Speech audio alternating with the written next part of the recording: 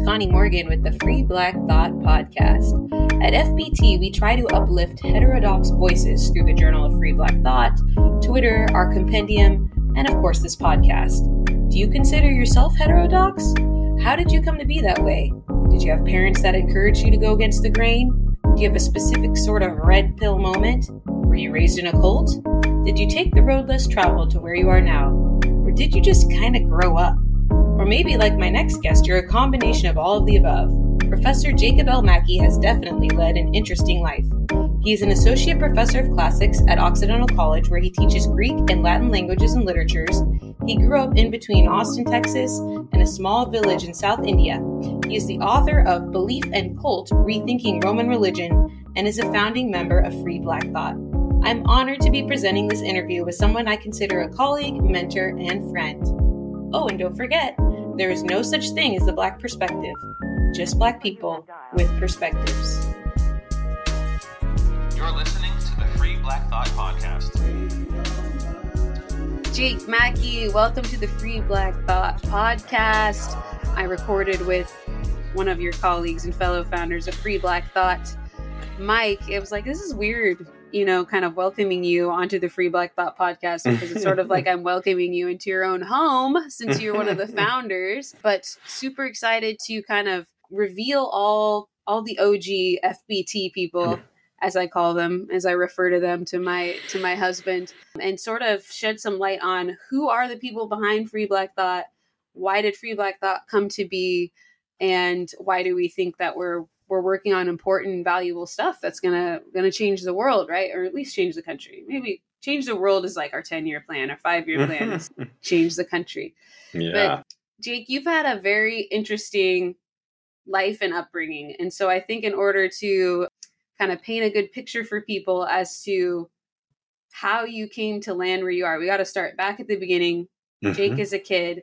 Can you tell us about your eclectic, and you've been heterodox from the beginning, whether you wanted to be or not. So why don't you tell us a little bit about that? Okay, yeah. Well, thank you for having me on our podcast, Connie. It's an honor and a pleasure. And okay, so in the beginning, I was born in Austin, Texas, to a father who was a philosophy professor, who was 20 years older than my mom, who was a philosophy, I think, undergrad when they met, naughty. And we don't do that kind of thing anymore, at least we're not supposed to. And I recommend against it. But born in Austin, Texas, to a philosophy professor and a soon-to-be PhD who was studying Sanskrit and Vedic culture and Vedanta and the Upanishads, and so basically ancient Indian classical culture. And my father was a philosophy professor who was deeply in the Augustinian tradition, this sort of Platonic, Neoplatonic brand of Christianity. And so I was brought up between these two worlds. My mother's world of essentially, if you want to say it, call it this, Hinduism. It's a sort of philosophical branch, a philosophical set of philosophies within Hinduism. And then my dad, who represented the sort of very Western, Augustinian, medieval, really kind of view of the world. And that's where it all started. What drew them to each other then? What drew them to each other? Well, I think to be perfectly frank, I think what drew my dad to my mom was that she was gorgeous and she thought he was a genius. And I think what drew my mom to my dad is that he was charismatic and she thought he had understood the meaning of life. And he was happy to let on that he understood the meaning of life, So it wasn't that she had been misled or was confused. Like, he broadcast that pretty well. But then she soon figured out that he did not have the meaning of life, and she went looking for it elsewhere. And she began to look in the East, and as so many hippies did, right, in the late 60s, early 70s, that was my mom, hippie. And so she found something that seemed to her to solve all the questions that Western philosophy couldn't solve, that Kant couldn't solve, that Christian thought couldn't solve. And so she started taking me and my sister to India when I was 5, my sister was like 2. And so, so I grew up partly in India on this ashram where we had a guru who sort of taught, and it's more than taught, he also tried to like initiate his disciples into a form of non-dualism called Advaita, or Advaita Vedanta. Advaita means non-dualism. So the idea is there's no physical world. All that really exists is Atman, like soul, or as they also like to say, existence, consciousness, bliss. That's all that really is. All that really is, existence, which is pure consciousness, consciousness without an object, because there's no subject-object dichotomy. That's an illusion. And all there is bliss, because it's in the context of the subject-object dichotomy that unhappiness comes into being. So anyway, that's getting off a little bit into the weeds, but that's what I grew up with on the ashram in India. And then back home in Texas with my dad, was surrounded by everything from the ancient philosophy, Plato, Aristotle, up through. He was also a Kierkegaardian. He had 2 books on Kierkegaard, and so if you want to think of it this way, he was something of an existentialist. So I had this father who could sort of embody 2,000 years of Western philosophy, and this mother who was exposing me to this deep, rich vein of Indian philosophy, and that pretty much like fucked me up. Really? That was a pretty good mind fuck. Yeah. So did she live in India? And you'd visit her, or you guys would just take long trips there? We would take long trips. She didn't move there till I was an adult when she divorced my dad, like in 1991, something like that. Yeah. So your dad would come to India too, or no, this was just something you would just do with your mom? Just with mom, yeah. But your parents were together? Yeah, they were together. They shouldn't have been, but they stayed together until 91 or so, yeah. They shouldn't have been, though. It was like clear for years and years and years that it wasn't working, but they just stuck it out. And your dad didn't have a problem with you getting, or he felt like he didn't have a choice, or what? I don't know. I think there might have been a certain amount of cowardice, like he didn't have the courage to confront her and stop it, say, what the heck are you doing every year taking my kids off to India? And then they come back and they've lost weight. They have lice. They typically have intestinal parasites like worms and stuff. Mm-hmm. Sometimes, my sister nearly died there. She got jaundiced and, oh my gosh. Yeah, nearly died. And there was no, at that time, it was a tiny village in South India. There was no good medical care for miles and miles, Yeah, I think part of it was he was just afraid of confrontation. Part of it was he just figured, well, what the heck? It can't hurt. I guess it can't hurt. Whatever, they're having an experience. And that is true. We had an experience and I would not change it. But so he was not down with it at all. He thought the philosophy was total bullshit, the non-dualism. He didn't buy that, and he certainly didn't buy the idea that you needed to have a guru and a guru relationship to discover the truth. He thought you did that by meditating on God, by philosophical sort of meditations on the nature of God. His final book was called Faith, Order, Understanding: Proofs of God's Existence in the Augustinian Tradition. And the way he saw these medieval proofs of God's existence, he saw them as a form of contemplative, meditative, sort of dwelling on God and being with God, as close as a human being could get to being with God, was through this exercise of reason taken to its sort of in its one of its highest instantiations, which is, the contemplation of these incredibly complex and rigorous proofs of God's existence. So anyway, he was a kind of Christian mystic, although it was like a rational mysticism, you know what I mean? Mm. And then my mom was, where we lived on this ashram, that was much more just mystical mysticism, although it had it had a heavy dose of sort of rationality too. There were arguments. You were supposed to understand things through argument, not just through smoking a joint and having a sort of feeling. Anyway, that may be all too much information, but I was brought up in these two worlds that were deeply incommensurate. You can't like sort of say I'm going to sort of do both at once. You sort of had to pick one, and I figured one of these, well, one of them or neither of them is the truth, and that fucked me up for a long time, maybe 15 years, like just completely knocked me off course and incapacitated me and made it so that I couldn't actually do anything. When did you become a little philosopher? When did you realize my parents are both teaching me or telling me, training me up in these two different philosophies? They're the two most important people in your life. They're mom and dad, right? Exactly. They're your teachers, and they're both pulling you in these opposite directions. When was that starting to sink in? How old were you when that happened? I think it sunk in really early, but I think it didn't become something that I could truly think through a series of propositions till I was about 13, maybe, about my son's age. And that's still pretty young. I mean, those are big topics for a 13-year-old. Yeah, and I was not making good sense of them at the time at all, you know what I mean? But I was trying to get it, trying to understand.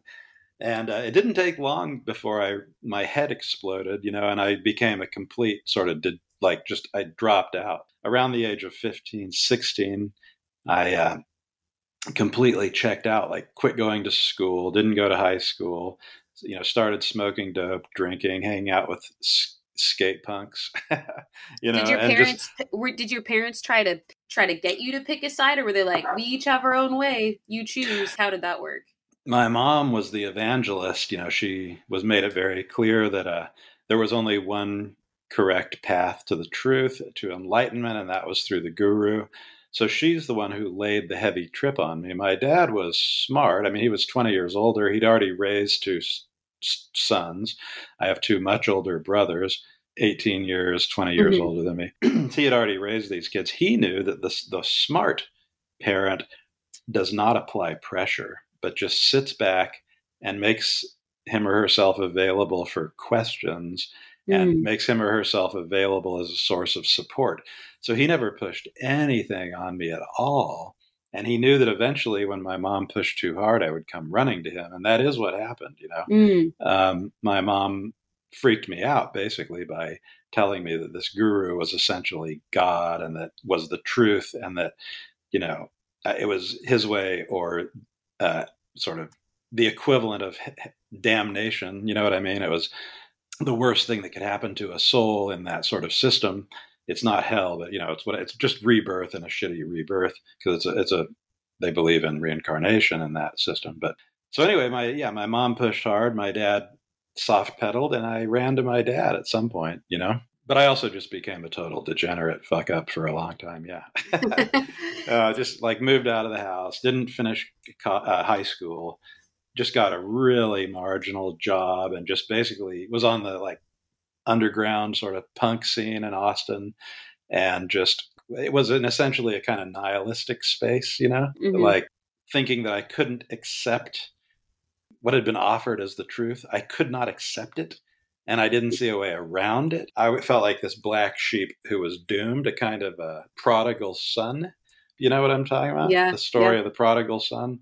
Yeah. And so I was doing the prodigal son routine, going out and, just blowing it all on bad living. What did your parents think about that? Well, my mom she had the sort of Puritan thing going, and she was very upset about it. And at some point thought she had lost me. I've lost my son. I've lost one child. My dad, he had been an adult in the hippie era. He was a pretty subversive guy, to be honest. I mean, he was a hippie and he liked encouraging his children to be counterculture types. So he actually thought it was awesome.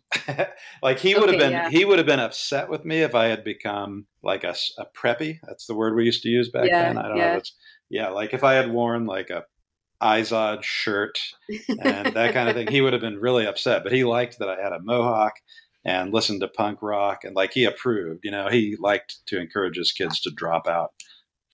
I did. How long were you in this kind of like punk rock nihilist state of being before you moved on to something else? And then what did you move on to from there? Till I was about that lasted till I was about 22 or so, 22. So really not that long. It was like No, a it wasn't. 5-year period, but Mm-hmm, mm-hmm. I nearly died from sort of drinking too much. Like basically I was having 15 to 20 drinks a day, had become extremely unhealthy. Like I was smoking a pack a day. I mean, I was just hanging out with people who were all hurtling towards the grave and many of them are Yeah. dead. Many of the people I was hanging out with are dead now, and yes, at some point I somehow sobered up. And I also somehow I'd been percolating the whole thing in the back of my mind and this whole time. And what happened is at some point I decided I am the prodigal son and it is time for me to go home, because the prodigal son does go home, right? Right. And so what I did is I went back to India in 1994, clean and sober. I'd been sober for like a year. Was there some kind of moment that pushed you to that point, an aha kind of light bulb, or was it just a gradual, and one day you were just sober and you were going back to India? What forced me to it is that I was drinking so much that I was having like heart palpitations and I thought I was going to die, and I would like check into the emergency room because my heart palpitations would be so bad. Wow. And stuff like that. And so I had to stop drinking, you know what I mean? And Mm-hmm. once you stop drinking, you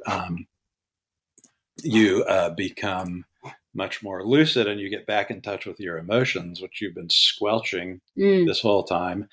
And what happened is I just sort of had this emotional like I quit resisting. I just had this, and I also felt sort of saved. Like I felt like someone had saved me because I had come so close to what I thought was death. Physically I looked horrible. If you had seen me, I was all puffy, but also really skinny. I was like passing blood, things you don't necessarily want to know about. So I thought I was near death and I felt like I'd been saved. And I felt like I had two options. One was that it was my dad's highly intellectualized God who had done it, or the other was that it was this guru that I had actually grown up touching his feet in the morning as a form of greeting had done it. The guru was the much more immediate God-like figure for me than my dad's like Augustinian God, who's lost in a haze of rational argumentation. So I went back to India thinking that I owed everything to this guru, and feeling ready to. At this point, your mom was living there? Yeah, my mom was living there permanently, had a house there. And I went back and I saw the guru and I sat and I listened to the guru and I realized he's a fucking senile old man. By that point, he'd become senile. And I could see that. And I thought anyone who is the representative of the truth with a capital T on earth can't be going senile. And also half of what he said was just obvious bullshit.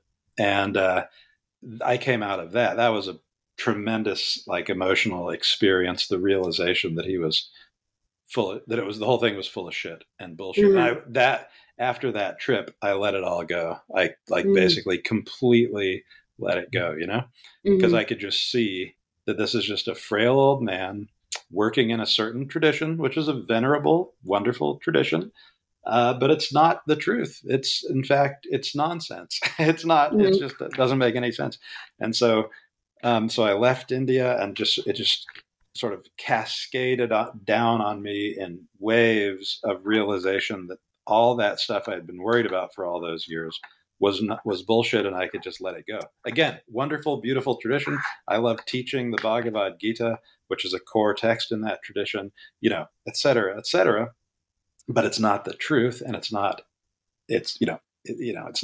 something I'm going to commit myself to religiously. And so that was a weight off. And then I turned towards my father, and it's dawned on me, because again, I'm like older now and I'm sober and I'm able to think things through. And I suddenly realized that his Augustinian Christianity, his Neoplatonic Christianity, was itself actually, in a sense, structurally the same or very similar to the Advaita, the non-dualism of the Indian tradition. I mean, ultimately, it posits that God is sort of the ground of all being, that in some sense, everything that's not God is what it is insofar as it is less real than God, and Mm-hmm. like things like evil are like a negation of being, so it really is ultimately it's a system that doesn't love the material world, that sees the material world as a kind of emanation of God. I mean, it was spoken into existence by God, but Mm-hmm. really our goal is to get back to this heavenly city, which is beyond sort of these gross material realities. And it's very there's a sort of non-dualism to that system, to this Platonic system, where they're just being. God and being are one, and they're the only thing that's really real in some sense. Yeah, so I'm not expressing it as well as I might, but I sort of realized that my dad's sort of Augustinian Christianity was in some way was a close kin to this Advaita, this Indian stuff, and I also turned away from that, and I embraced what I think I was born to be, which is a really hardcore sort of materialist. I think everything in the universe makes sense in terms of things like evolution and in terms of physical laws. I find actually understanding the world in that way to be extremely satisfying. It's not comforting, but Mm-hmm. it's intellectually satisfying. And it also, I think it's comforting in the sense that it allows me to acknowledge my true place in the created order, which is no place at all. I mean, I'm this momentary blip of consciousness, and it feels like something to be me. And it's going to feel like something to be me for 70 or 80 years, and then that'll be gone. And that's poignant and beautiful. And I need to latch on to every last moment of conscious experience that I can and suck the juice out of it. This is all we've got. There's nothing. There's no eternal future waiting for me, either in Indian system or in a Western system. It's You this. think It's it's like I'm like a flower, not near as pretty, but I'm like a flower that bloomed after a rainstorm, and it's going to last for a few brief hours to be enjoyed, and in my case, to do some enjoying, and then it's going to wither. And that's it, and that's okay. Yeah. you're So at anyway, peace that's with what that? very much so.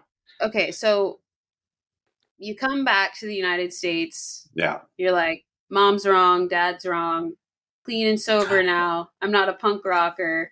Yeah, I'm still What kind came of. next? I mean, I know you'll always be a punk rocker Yeah, you can't. at your Yeah. soul, in your heart. So then what came next? Because you're a high school dropout. Uh-huh. Now you have a PhD. What happened Well, in between?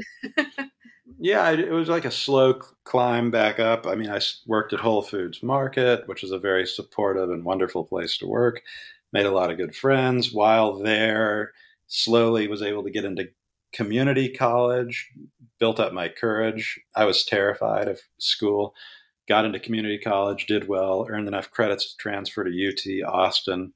All I knew is that I wanted to study the kind of culture that I had rejected in Mm, from both my parents. You know what I mean? I wanted to study it objectively from a distance. I didn't want to be yeah. on an ashram, and I did not want to commit myself to an Augustinian form of Neoplatonic Christianity, but I wanted to study that stuff because it was beautiful and fascinating and amazing. And what a towering creation of the human mind.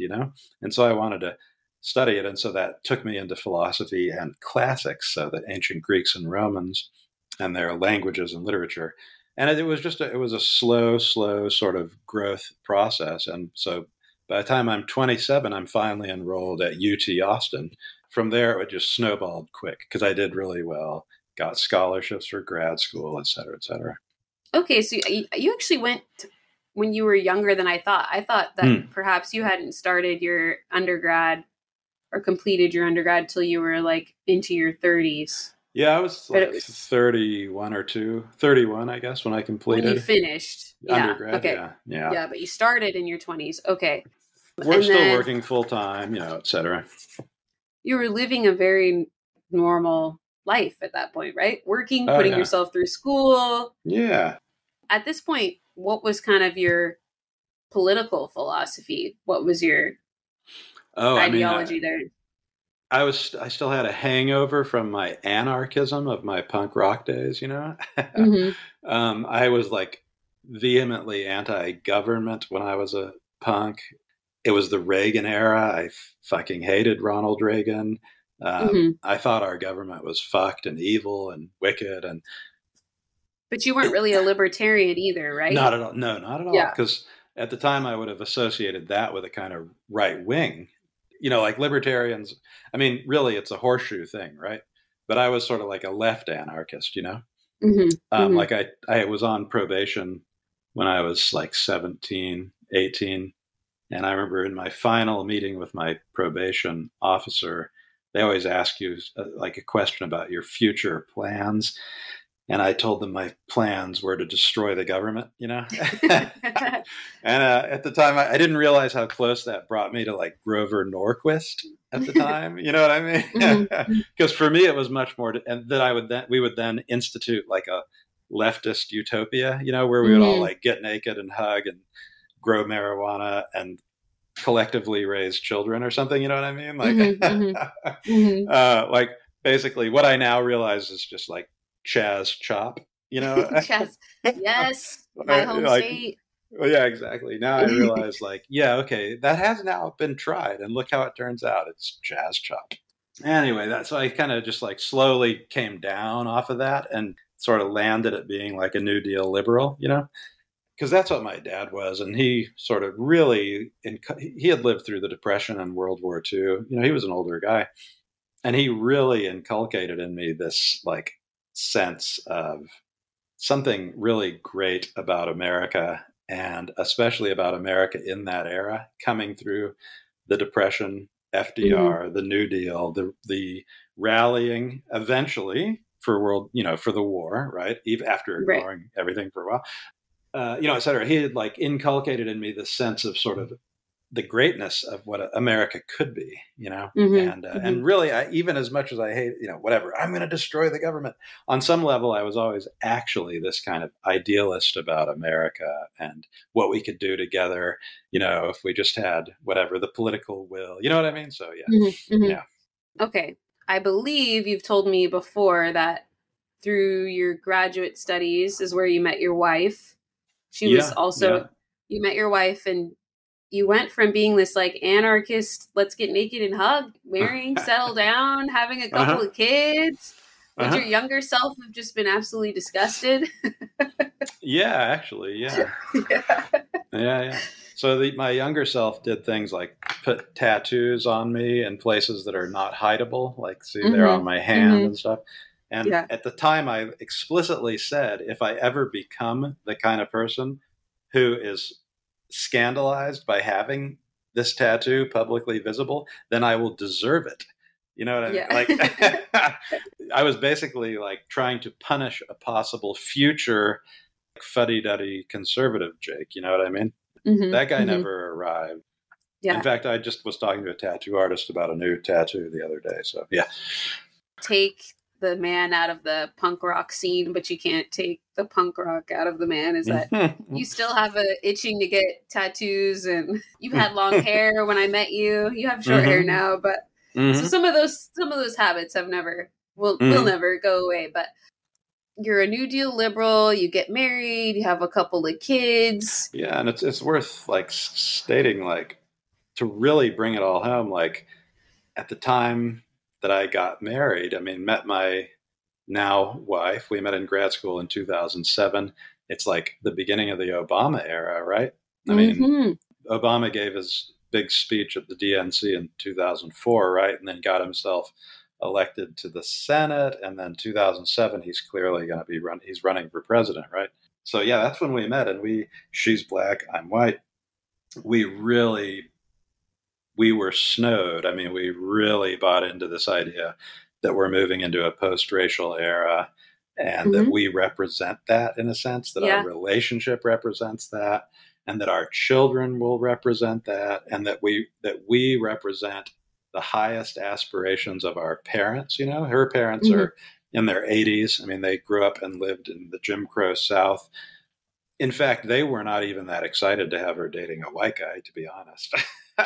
They never my are. mom was much more excited. Because for my mom, all her life she's a hippie. She's been like idolizing MLK, and then for her son to like be dating a black woman is like her like white liberal wet dream come true. But for my wife's parents, they were not as excited. But then once we met, we loved each other. We had this Obama. We were totally bought in. It's a whole new world, especially when he won. It was just like the world has changed. Everything is different. America has changed. It's all rainbows and puppy dogs from here on out. Yeah, and that's kind of what he promised, right? That's what he said would happen. I know that I grew up. I'm a product of a interracial marriage. I grew up with my dad truly believing and saying that probably I would get to see a black president, but he wouldn't. Wow. And of course, it happened actually when he was pretty young.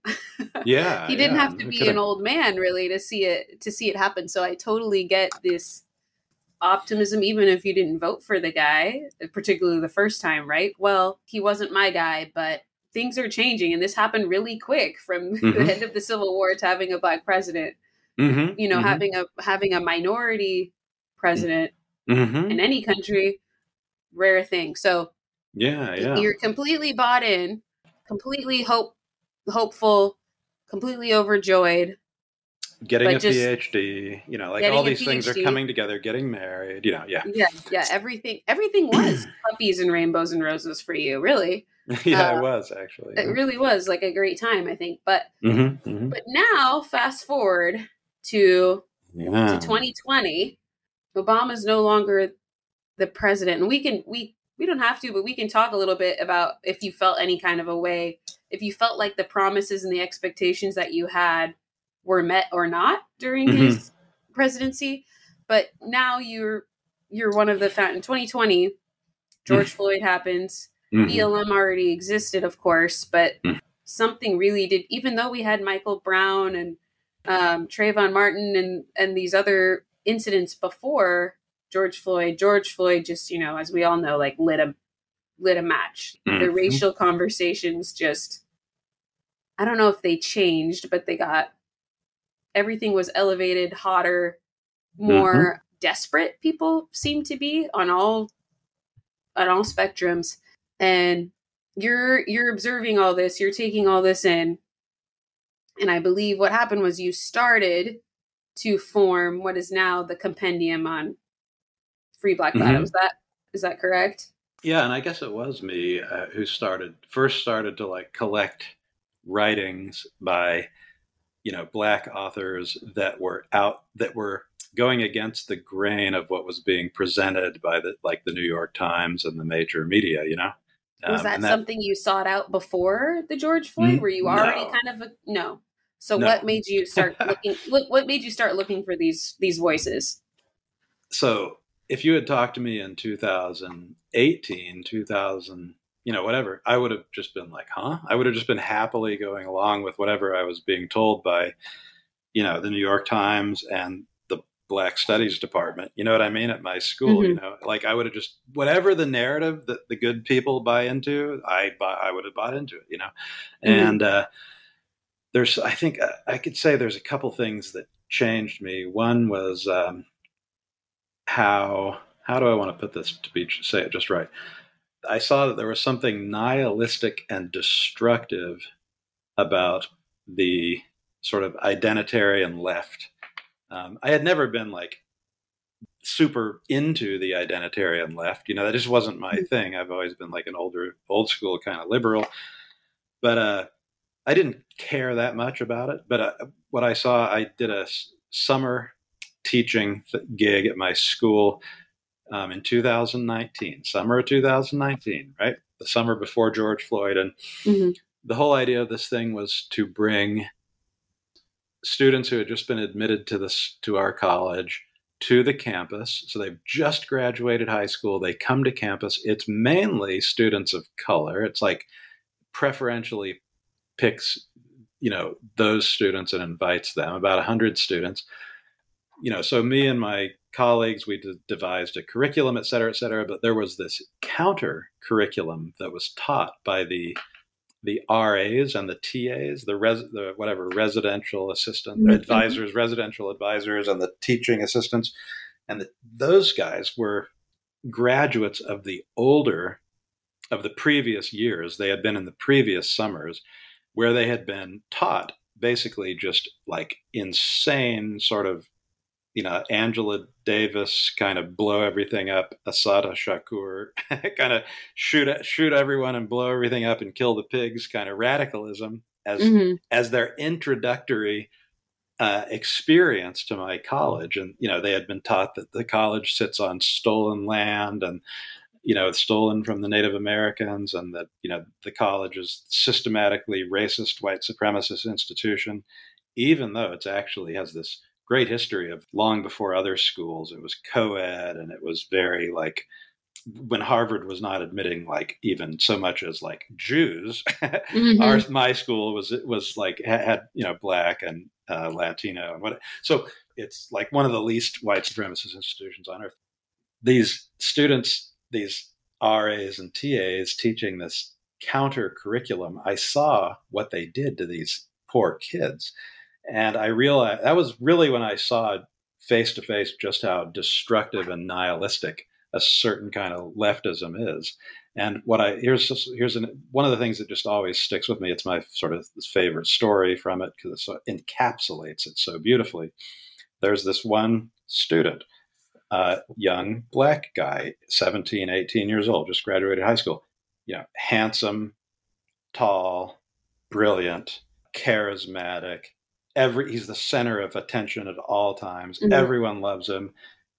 Couldn't be a more happy-go-lucky guy, et cetera, et cetera. He comes up to me like halfway through the summer semester, and he like pulls me aside, and he's like, Professor, I just have to ask you, like, I have never met people so liberal in all my life. Like, what is going on here? And it's because he's been, after our teaching is done, they go back to the dorm, and these RAs and TAs just pump them full of propaganda. And he's like, he's never encountered this stuff, Where was he from? Oh yeah, I should mention he's like from a wealthy Florida suburb, and it wasn't part of his wealthy Florida suburb upbringing. It wasn't something his parents were into. And this was him. This was in California. He's in LA in now. Florida, and he's in LA now. Yep. Yeah. And I said, yeah, this is, it's a college campus. You're going to hear all sorts of different perspectives and whatnot. And, just keep your head, think things through, and listen, talk to your parents. I'm sure your parents have heard these kind of perspectives and theories before, and they'll have wisdom for you. And come to me if you ever, my door's always open. We can talk things through. And he was like, okay, cool, thanks. And I kind of thought, okay, that's cool. Well, no more than 2 semesters later, this previously happy, popular, brilliant kid writes this just heartbreaking editorial in the student paper where he says that to be Black on Occidental College campus is a trauma. And he talks about how isolating it is and how racist it is. And he gives some examples, and like one example is that he was celebrating a basketball game win with some friends of his, and some white people who were walking by stopped and looked over at them. He was like, it's traumatic when white people look at you. And so I was like waiting in the essay. I was like waiting for the horrible things, like someone had put a noose in his locker. I mean, like I'm like, on him, like something. Yeah, someone spit. Like, but it was like these things that. Yeah, some people were walking by and they saw a group of college kids celebrating. Of course, they're going to look and wonder what's going on. I mean, right. I would. I mean, yeah. Anyways, but the worst part was, and Mike, I talked to Black students who do tell me they experience genuine racism. I'm not saying it's not there. What I'm saying is that to have brainwashed him into repeating it's all this copy pasta about what a trauma it is to be Black and at this white supremacist institution. Yeah, that kind of stuff. And it broke my fucking heart. And all I could see all I could, just my own son just kept flashing before my eyes. And I was thinking, because my kid is brilliant, handsome, He he's is. all those things. He's Folks, he's not charismatic. just saying that because it's his son. I've seen the pictures. He is a very cute kid. He's a very good looking guy. And he's, popular. Everyone loves him. And to think of like his sort of happiness and he loves learning, to think of like getting on a campus, being so happy to be able to learn and like making all these friends. And then these fucking people talk you into interpreting that experience as trauma. They talk you into interpreting the fulfillment of your intellectual dreams and your rich, successful social life. They talk you into interpreting that as a trauma. That's abusive. That's abusive and nihilism. There's a certain subset of professors, and they're aided and abetted by these goggle-eyed, like, well, they're pawns. They're students that these professors have turned into their pawns, who apply the peer pressure to the other black students to get them to be equally as radical. You're not. And I have a student actually who just left the school this semester, who was told that he was not black because of, he wasn't like he wasn't marching along, like fully buying. I mean, this is what they do. So that you have the professors on the one hand telling you the only way to be black is to be, sort of Angela Davis style radical. And then then the social pressure from the kids who are basically the underlings, the henchmen of these professors who are ahead of you in a class, right? Older than you, sort of pressuring you. We've had more than one black student who has left the school telling us that it was because this kind of thing was so disgusting to them. Wow, it was such an unfriendly, like negative, nasty environment. Yeah. Did you ever talk to the young man who wrote the piece after the fact? I was actually too heartbroken to bring that up with him because I just didn't know how I would even broach it with him. Like, what's a white guy going to do?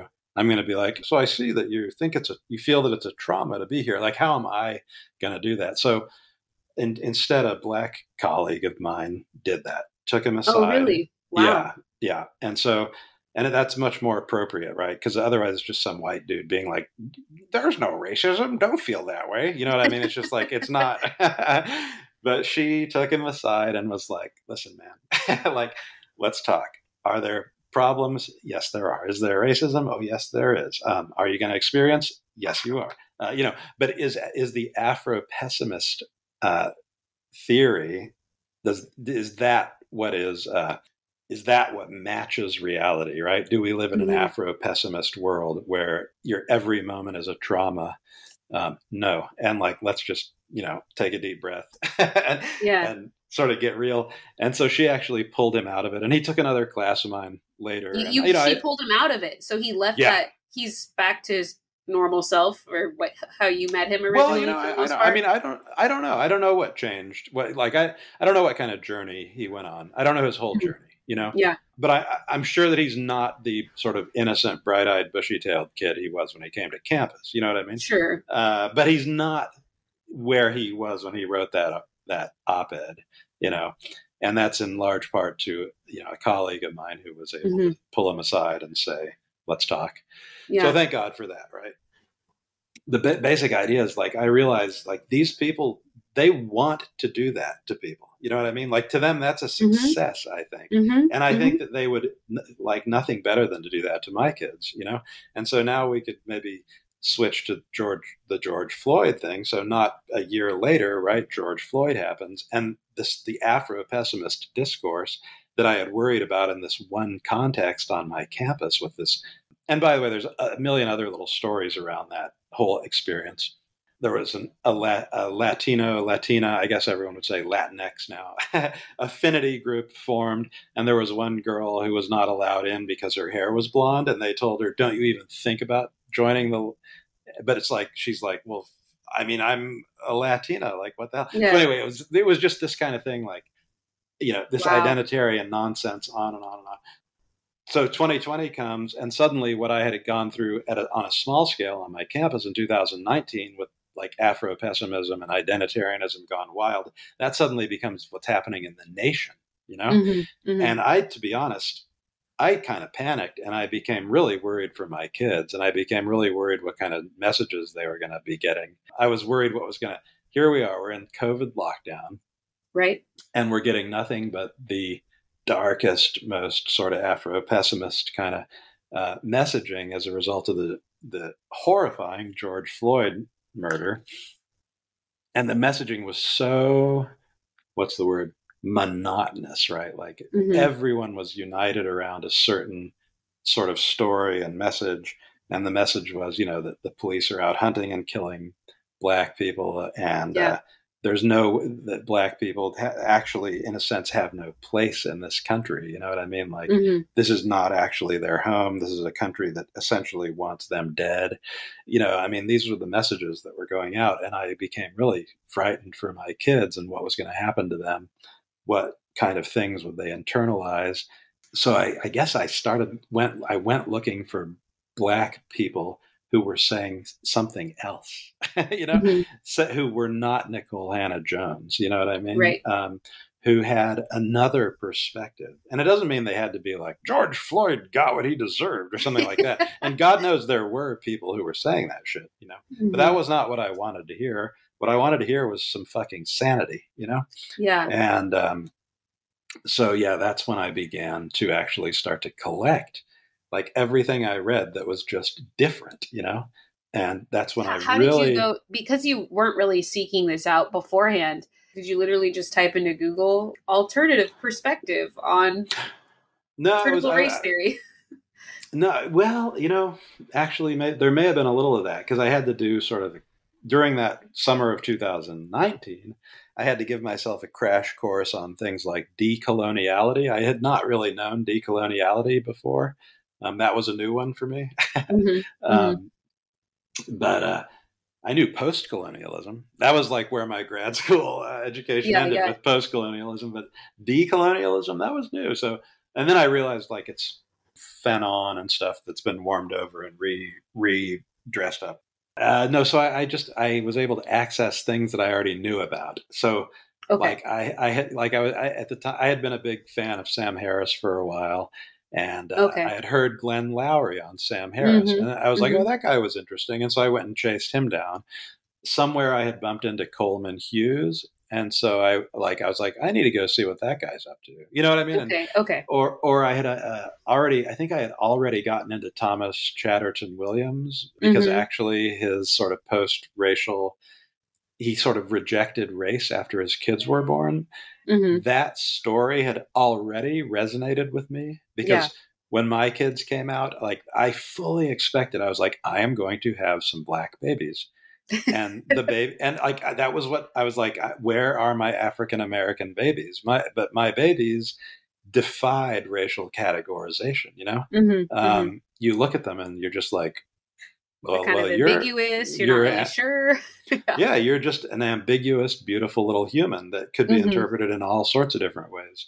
And so anyway, my experience with having kids was paralleled Thomas Chatterton Williams. And so anyway, I just went and sought out folks like that who I sort of already knew about for one way or another, But then I kept digging deeper and deeper. And then I realized there's this massive, massive sort of undiscovered underground. It's not even an underground though, because it's not organized.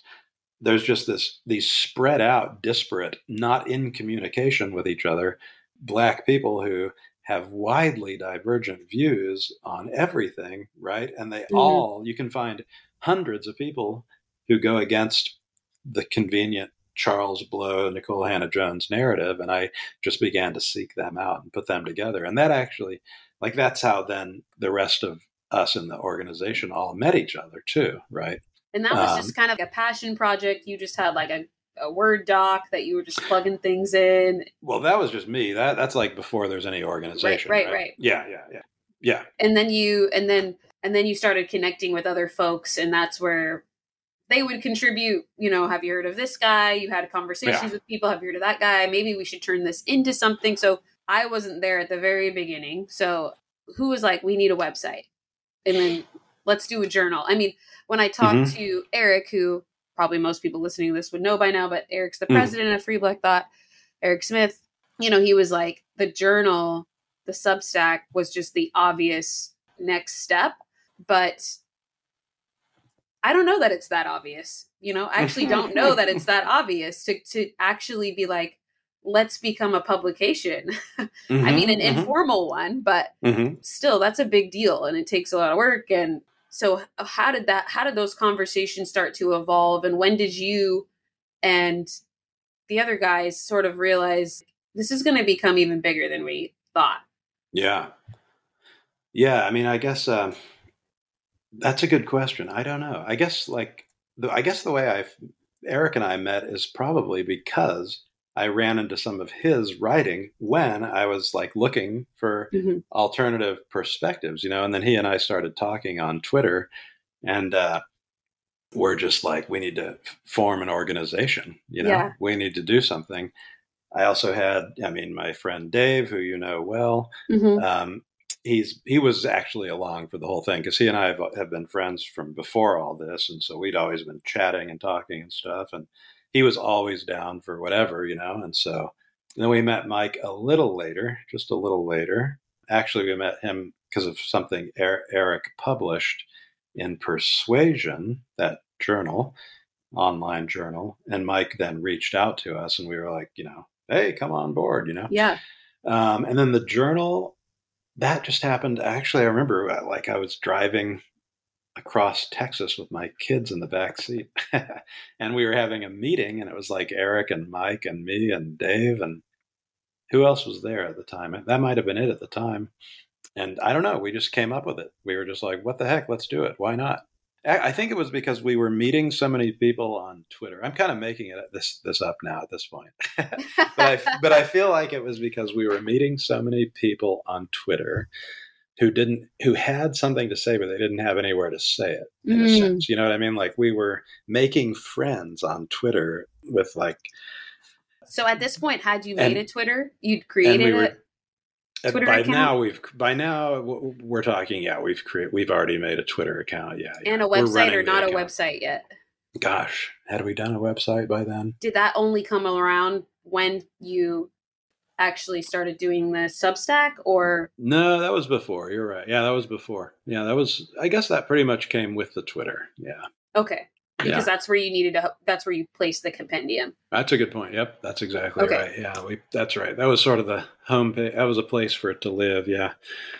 Yeah. So those early months are kind of a blur. We just decided we need to do everything we can to promote, you know, alternative voices. And that doesn't just mean conservative or something like that, you know, because there's plenty of places that do that, right? If I'm not mistaken, like Scoon TV. Right? You know them? I think I follow them on Twitter. Follow him. Yeah, I guess there is a him. There's a him, Curtis Schoon, I think. Yeah. Yeah. I don't know that I've ever actually read anything on that website, but yeah. And then there's like The Blaze. I think that's pretty much like a black conservative outlet, right? No, that's Glenn Beck. What? Well, okay. Yeah. What am I thinking of then? I'm thinking of something, but it's obviously the wrong thing. But there is Jason Whitlock is on The Blaze. That's why I think The Blaze is. But there's lots of other hosts that are white. So yeah, okay. That's what I ignore them, I guess. But anyway, I guess there's plenty of like that kind of stuff out there. So, you know, we thought this should be as broadly heterodox as it could be, and that would include conservative thought, you know. But yeah, basically we kind of thought it'll include everything except, like, if Charles Blow could have written it, it shouldn't be part of our thing. Because that's already so well represented. Like, you don't need us. You don't need some organization to tell you how to find out what Charles Blow thinks. Like, you know, basically, you know, the New York Times has like 5 of him. I guess, what does that mean? Like, if someone's like, who's Charles Blow, or I don't know, can you give a couple? I mean, I know because I'm a part of Free Black Thought, but what are some of the like parameters? What are some of the red lines that if somebody crosses in their writings, we say, no, we're not publishing you? Gosh, that's a really good question, because I don't think we've never had that come up, have we? Like, Since I've been around, we've never rejected something for that because it was too Charles Blowy. no, I mean, those folks don't give us stuff, right? Right, They don't. right. They So don't yeah, approach us typically. I don't self-selection a little bit there, but generally speaking, we're not going to post something that elevates racial essentialism, kind of that's the for Afro sure. pessimism that you were talking about before. Yep. I mean, look, I'd be personally, we have to run it by everyone, right? But I would be perfectly happy to have someone write something about CRT, as long as it was not the sort of just what I feel is just sort of the dishonest mainstream. As long as it wasn't promulgating the dishonest mainstream narrative about it, that all CRT is doing is teaching history, Right, or right. another one that I've heard is like, well, all it's doing is explaining why black people are arrested at a greater rate than white people. Like, come on, that's not what it's doing. It's Yeah. all you have to do is go read, what is the book by Delgado and Stefanchik, the sort of introduction to critical race theory. I mean, they make it very clear. They're taking on the entire liberal project. They're calling to completely rethink the sort of liberal gradualist approach that is an individual rights based approach to justice. Right, it's this group based approach that rejects a lot of the sort of liberal conceptions of rights and justice as something that happens between individuals.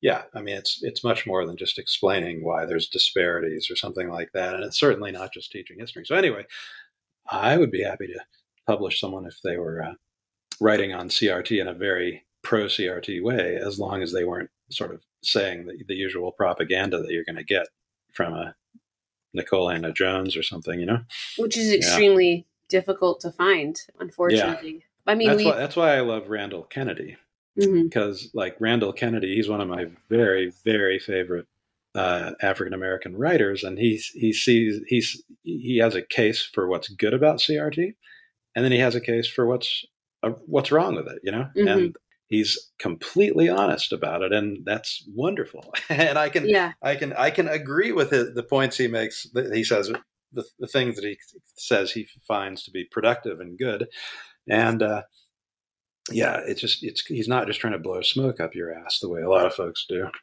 Yeah, so I guess all that to say is we have some kind of guidelines and rules, but as to what it takes to be published, but there's always room for, like you said, we've since I've been around, we've never rejected anything submitted to No, us. If yeah, people are writing honestly and in good faith, you can be pro reparations, you can be against yeah, reparations, you can be a Republican, you can be a Democrat, you can be all over the spectrum.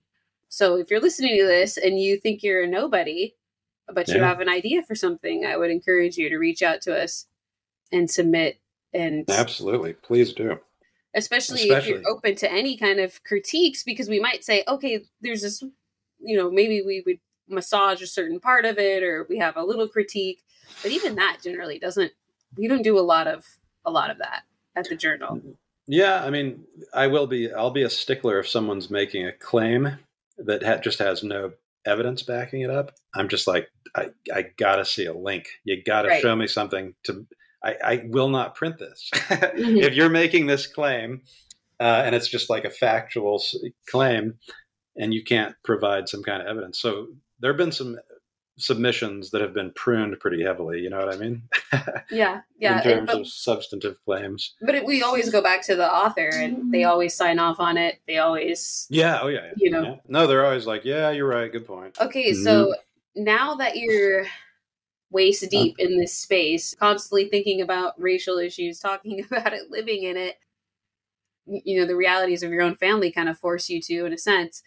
But on that note, I want to talk about a little bit about the way that you approach race, which you've hinted at a little bit when you talked about Thomas Chatterton Williams being an omni-American. That's your Twitter handle, and then also the theory of racelessness. Can you talk about that? Yeah, can you talk about that a little bit and explain to our audience kind of how you approach race now?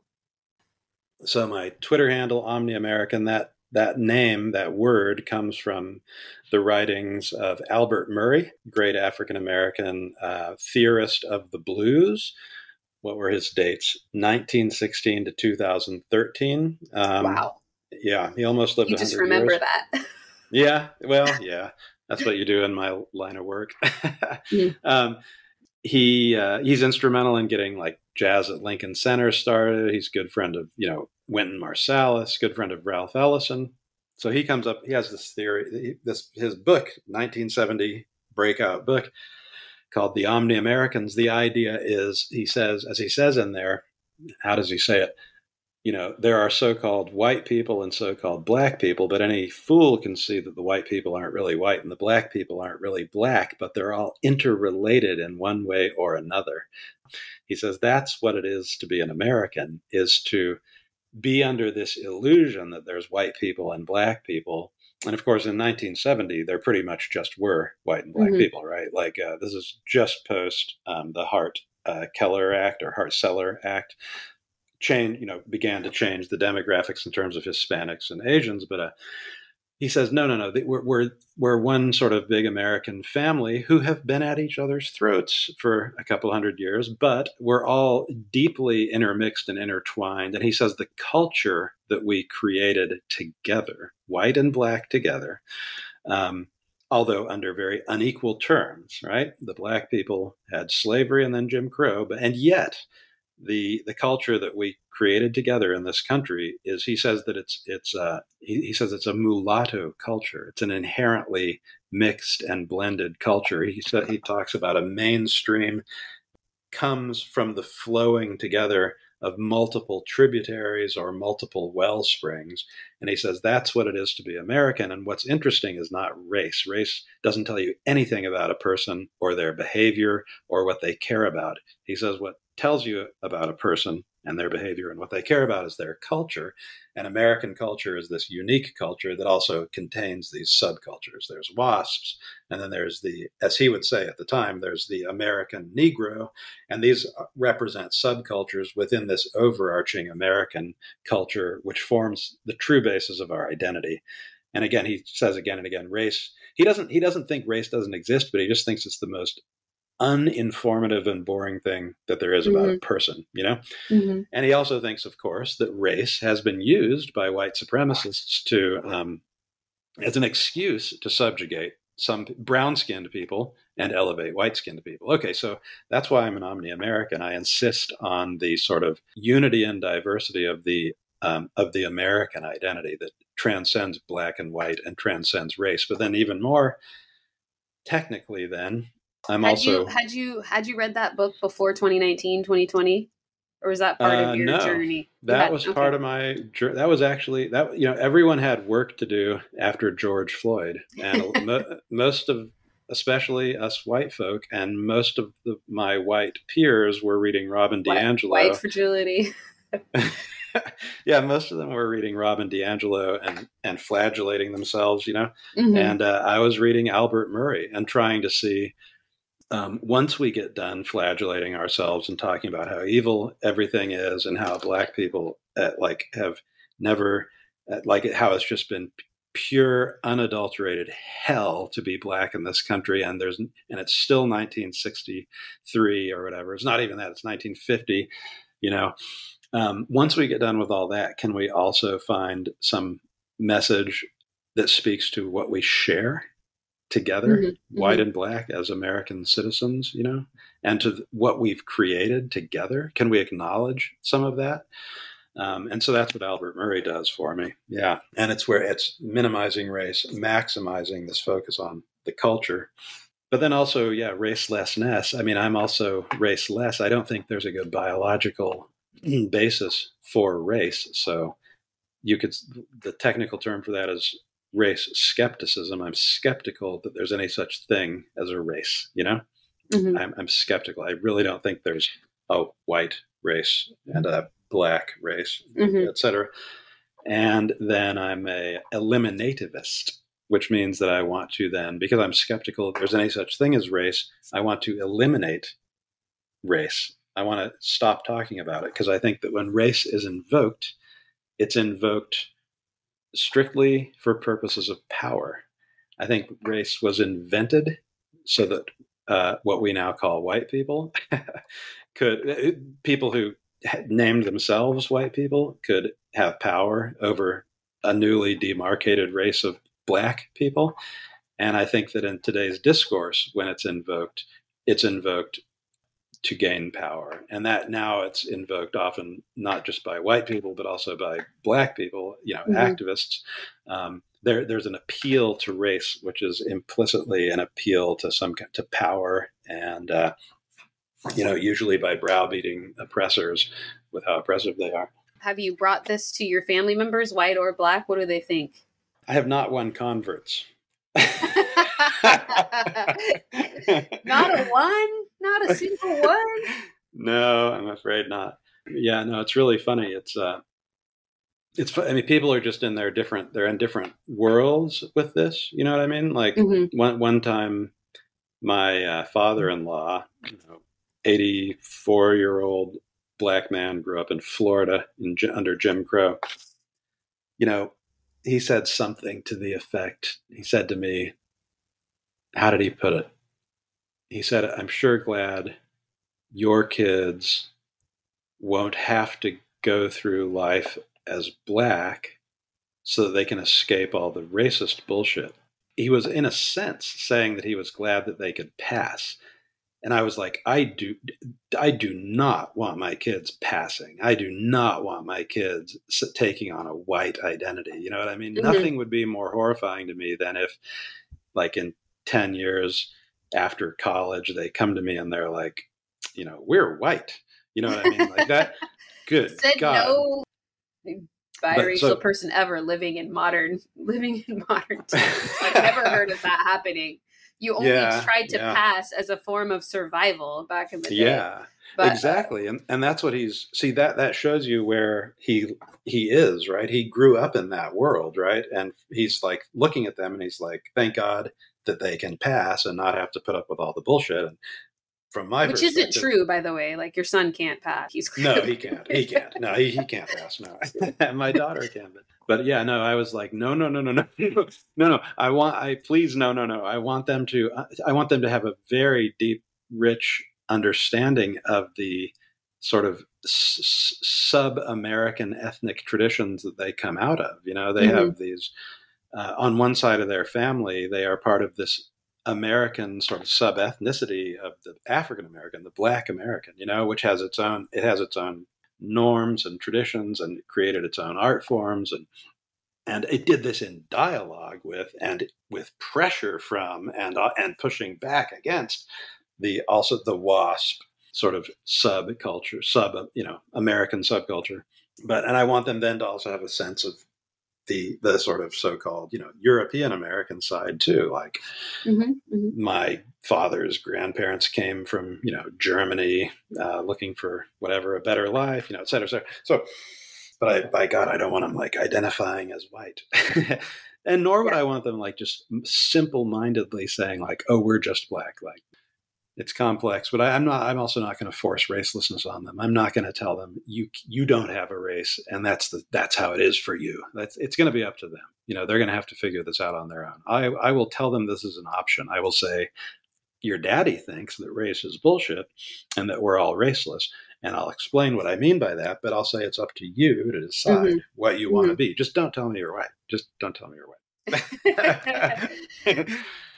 That's good. I think that, and for people who might be interested in exploring this more, they can look up Dr. Sheena Mason. She's published of course, on our journal. She has her own website, her own Twitter page, all that kind of good stuff. So look her up if you are wanting to learn a little bit more about this. And we're getting close to wrapping up this interview now, but I do want to hit a couple things first. Really, well, it doesn't have to be quickly. It can be as long as you want. But I do want to mention your book, Belief in Cult, Oh, yeah. Rethinking Roman Religion, you're just, the description of the book says Belief in Cult argues that belief isn't uniquely Christian, but was central to ancient Roman religion. Drawing on cognitive theory, Jacob Mackey shows that despite having nothing to do with salvation or faith, belief underlay every aspect of Roman religious practices. And there's a bit more: emotions, individual and collective cult action, ritual norms, social reality, and social power. This seems kind of relevant to today, perhaps. I haven't read your book yet. I'm embarrassed to say, but makes me a bad podcast host. But I would not expect you to read it. It's long, tedious. Don't say that. Come on, you're supposed to be selling it right now. But I see some of these things, and maybe I'm wrong. So please steer me in the right direction about how a lot of people compare kind of the culture, kind of the radical left culture, to this kind of religious belief that has collective cult actions. It has ritual. There are rituals, it's about social power. Is there a connection between what's going on now in your book? Wow. Yeah. I haven't really thought that through, but on some level, yeah, sure, there is, because it's at a level of sort of abstraction. So, okay, why did I write the book? It's because for like 150 years, people in my field have been saying that there's no such thing as belief in Roman religion, that Romans didn't have belief. They'll even go so far as to say there was no such thing as belief as a mental state. Like, you couldn't believe back then, which is insane. And they would say that belief was invented by Christianity. That like belief is a new mental state that came into being with Christianity. That's what they'll say. So I was arguing against that and saying this is all nonsense, and arguing both on theoretical grounds and on evidentiary grounds that that belief has absolutely everything to do with Roman religion. It's just not the same as Christian belief. There's no sort of question of belief, getting salvation through belief, like sola fides, you know what I mean? Luther, sola scriptura, right? Yep. Sola gratia, sola fides, there's no such thing as faith as a way of attaining or earning salvation. But there's certainly belief in gods and belief in the efficacy of cult acts. And on like the biggest, most abstract grounds, one of the arguments I make in the book is that one way to think of a culture is that it's a package of certain traits that include beliefs and norms, So beliefs are usually beliefs like about what is, like they're propositions, like Jupiter is the king of the gods, right? And then a norm is usually something about what you should do. It's like we should sacrifice to Jupiter on, whatever, the first day of the month. Cultures, like a religious culture, is a kind of package of beliefs and norms. The norms in the package, one of the things that the norms do is they allocate power. So like a given culture will allocate power to different people for different reasons and different sorts of powers, right? It'll say, we hereby recognize you as priest, and we allocate to you the power to do this, this, and this. But we also put this prohibition on you. If you're a priest, you can't do this. You can't get married, right? So one way to think of sort of cultures is as these packages of beliefs and norms that distribute power and create hierarchies of power and relationships based on those powers among the adherents to the culture. And so I'm making this kind of argument as a way to think about Roman religion, but you certainly could do that to think about like wokeism, right? Is that what you had in mind? Like it's this, there's some sense in which it's a loose package. These packages are always like leaky at the edges, right? There's stuff that sort of can fall out, and there's other stuff that can kind of get in. But yeah, one of the things that it does do is try to sort of reallocate. It has a whole theory about the normative structure of the world, how it should be, right?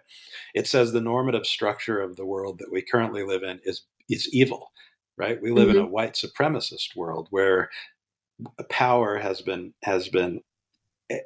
allocated to people based on skin color and ancestry and this kind of thing.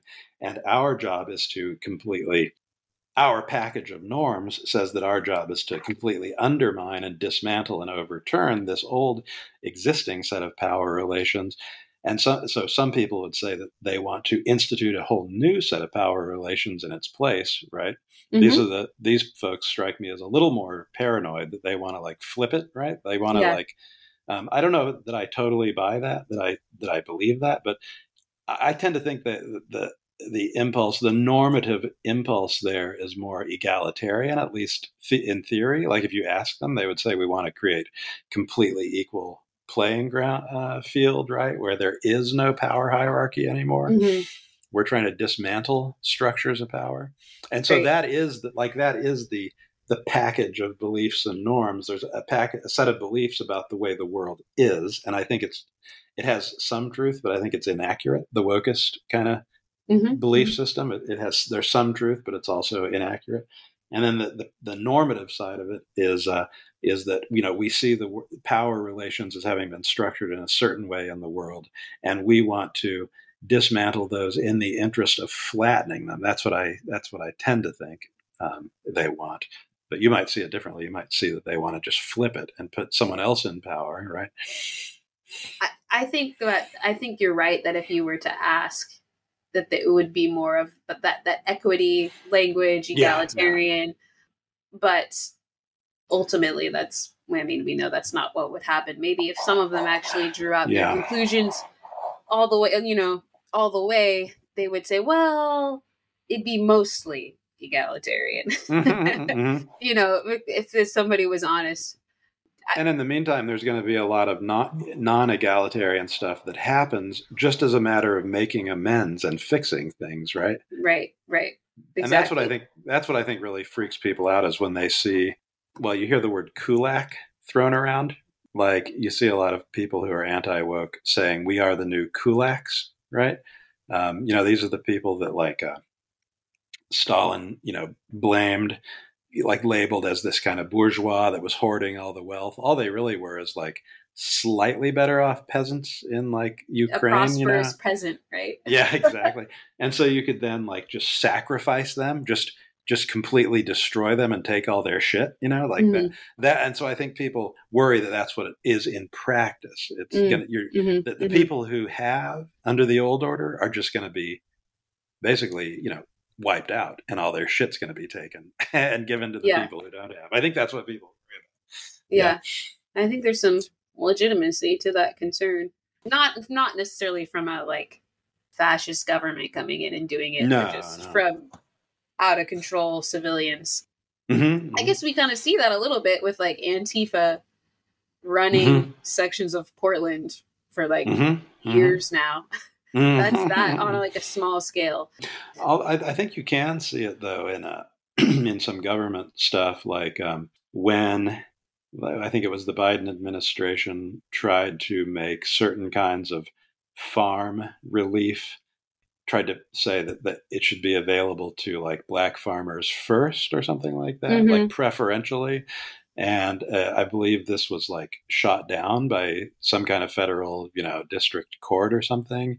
And they were pointing out just how like it sounds really nice, like you're trying to make up for past bad treatment. And yes, black farmers have been treated poorly by the federal government in the past, where white farmers have been given preferential treatment. But this person, the judge who shot it down, sort of pointed out that if you start doing things in this sort of preferential way, where you preferentially give to some to like make up for this, that, and the other thing, you're actually going to end up, the ramifications of injustice of this are going to be so deep, and they're going to ramify through our system. You know what I mean? Like, Mm-hmm. again, Mm-hmm. it sounds good at first, but Yeah. then what actually will end up happening is it's going to mean this has to happen, and then this thing has to happen, and then this thing has to happen, and Yeah. all these people are going to be sidelined who are actually often maybe more needy, like they Mm-hmm. actually have more demonstrated need, right?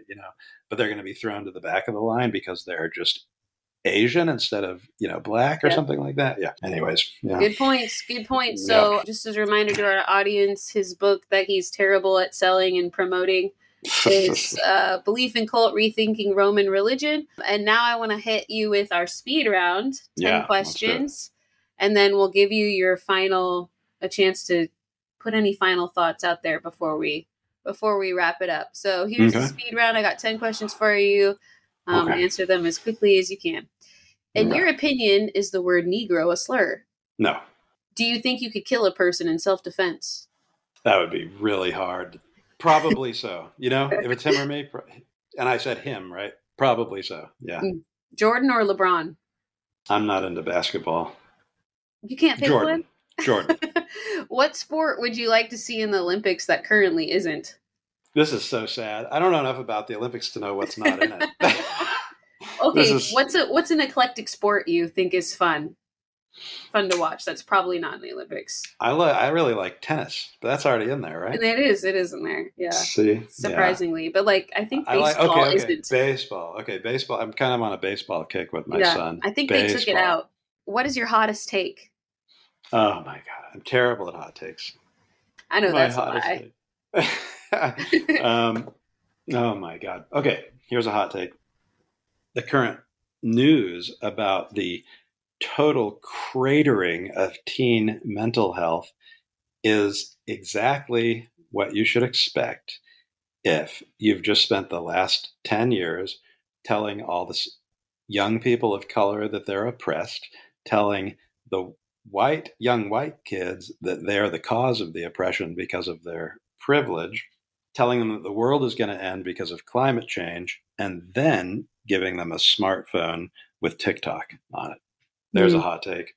And locking them down for a couple of years in their house. Actually, add that. Give them a cell phone with TikTok during a COVID lockdown. Yeah. What's your favorite cartoon movie? Does Team America World Police count? It's like little puppets, kind of. I don't think it counts. Ah, darn it. Okay. Cartoon. Snow White. What is the best part of waking up? Coffee.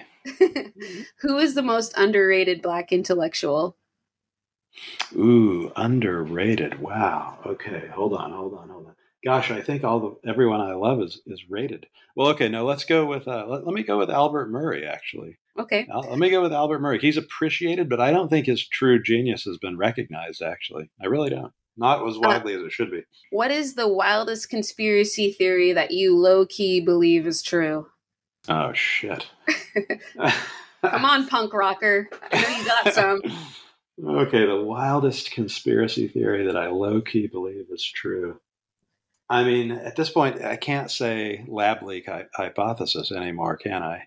Because it seems pretty obvious now. Yeah, it's not a conspiracy. But maybe that is the wildest. I mean, you're pretty milquetoast if that's the wildest one you believe.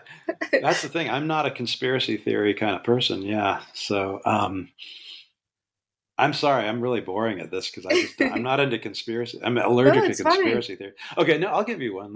Actually, it's one that I came up with because I started to research how bad was the Democrats' behavior in 2016 when Trump won? Because, I mean, we know how bad Trump's behavior was when he lost in 2020, right? I mean, he began what I view as an all-out nuclear assault on our electoral process. That's just my opinion. I started to look back at 2016, and I saw, and this is a conspiracy theory, I think Hillary Clinton was trying to actually do something similar in 2016, because here's what you had. She got no fewer than 2 constitutional scholars, one from Columbia, one from, I think, NYU, to write op-eds in the New York Times and the New York Post saying that electors could and should be faithless and vote against Trump to vote her in. There were also actual electors who were given op-ed space in the New York Times and the New York Post saying, I intend to be faithless, right? Not only that, at the same time, there's she sort of let it be known in a very sneaky way that she thought his election was illegitimate because of the Russian interference, right? So it wasn't just coming right out and saying, it's illegitimate. The Russians interfered. End of story. It wasn't that, but it was like she put the bug in people's ear. Yeah. And so like on some level, I truly believe that in 2016, she was trying to see if she could get the will of the voters overturned, the will of the voters as reflected in our flawed electoral college system, right? Because she did win the popular. We have the system we have, and she wanted to overthrow it. That's what I think. That's my conspiracy theory. Okay, fair enough. Yeah. Fair enough. And number 10 is you're like, can't you have a better one? Come on, man. Yeah, better conspiracy. It's fine. It's fine. It's hard to come up with them on the spot too. It is, yeah. Okay. Name a movie you really like that got panned by the audience. So most people don't like the movie, audience. But you do. You think it's a good movie. I only like I am movies making the distinction between the normal audience, like normal people, and critics. Okay, so a movie normal people don't like that you think is great. Man, you ask really hard questions. I mean, I think all the movies, my very favorite movies, I think are well liked, like Casablanca, Clockwork Orange, Blade Runner. Okay, maybe this one, Thin Red Line. I don't know that was a popular movie. I think people like that movie. I've never seen it, but I think people liked it. It's a classic, isn't it? By Terrence Malick. It came out 20-ish years ago. It's about like island warfare during World War II, and it's like based on the Iliad, and it's one of the most poetic and beautiful things and horrifying things I ever saw. Okay. All right. I don't think people liked it. It's Terrence Malick. No one really watches Terrence Malick. The critics like Terrence Malick. It has an 80% from the critics and the audience. Huh. It's a rare movie where the critics agree with the audience, but that's okay, Mackey. If that's your, you just have refined taste, I guess. Or either that, or I have the most vulgar taste because I just like whatever everyone likes. But you're an intellectual and you're a man of the people, right? Because this is a movie that everybody seems to agree on. But you made it through the 10. You made it through the 10 speed round questions. Do you have any final thoughts? Anything else that you want to say, get off your chest? Maybe your hopes and dreams for FBT, or just something. It doesn't even have to be related to FBT. You have a thought about something, you just need to put it out in the universe. Yeah, at the moment, not really. I mean, hopes. Let me say something about maybe hopes and dreams for FBT. Okay. I mean, I'm so impressed by the way you've been doing this podcast. Don't talk about me. Come on now. Well, we've all pitched in, but I mean, you are the voice. You are the voice of the FBT podcast, and you are the genius behind the structuring of the interviews and the recording and the editing and the whole 9 yards, right? So it's really you. So I'm so impressed by that, and I would like to see this be one more step towards FBT sort of becoming a more, like visible and sort of dominant in the culture kind of institution, and as it does that, I would like to see it spreading out. It's sort of becoming more diverse in a sense, diversifying, right? Like I would love to see the journal take on a much broader range of voices. And I think this podcast is actually going to lead the way forward for that, for us. That's well, now I feel awkward, but that's what I got right there. Yeah. It's like, okay. I'm so impressed and heartened and delighted. And I'm sorry that I'm like your lamest guest ever. No, not at all. Not at all. You're so humble. So yes, folks, this is Professor, Dr., man of the people, intellectual, Jacob L. Mackey, published author, thinker, one of the founders of Free Black Thought. So FBT journal editor. Yep, FBT journal editor. With you. Be sure to follow him. He's Omni American at Twitter. Yeah. Omni underscore American. On Twitter, that's his handle. And of course, you can always reach out to us via our website or on Twitter if you're somebody who wants to see about getting published with us.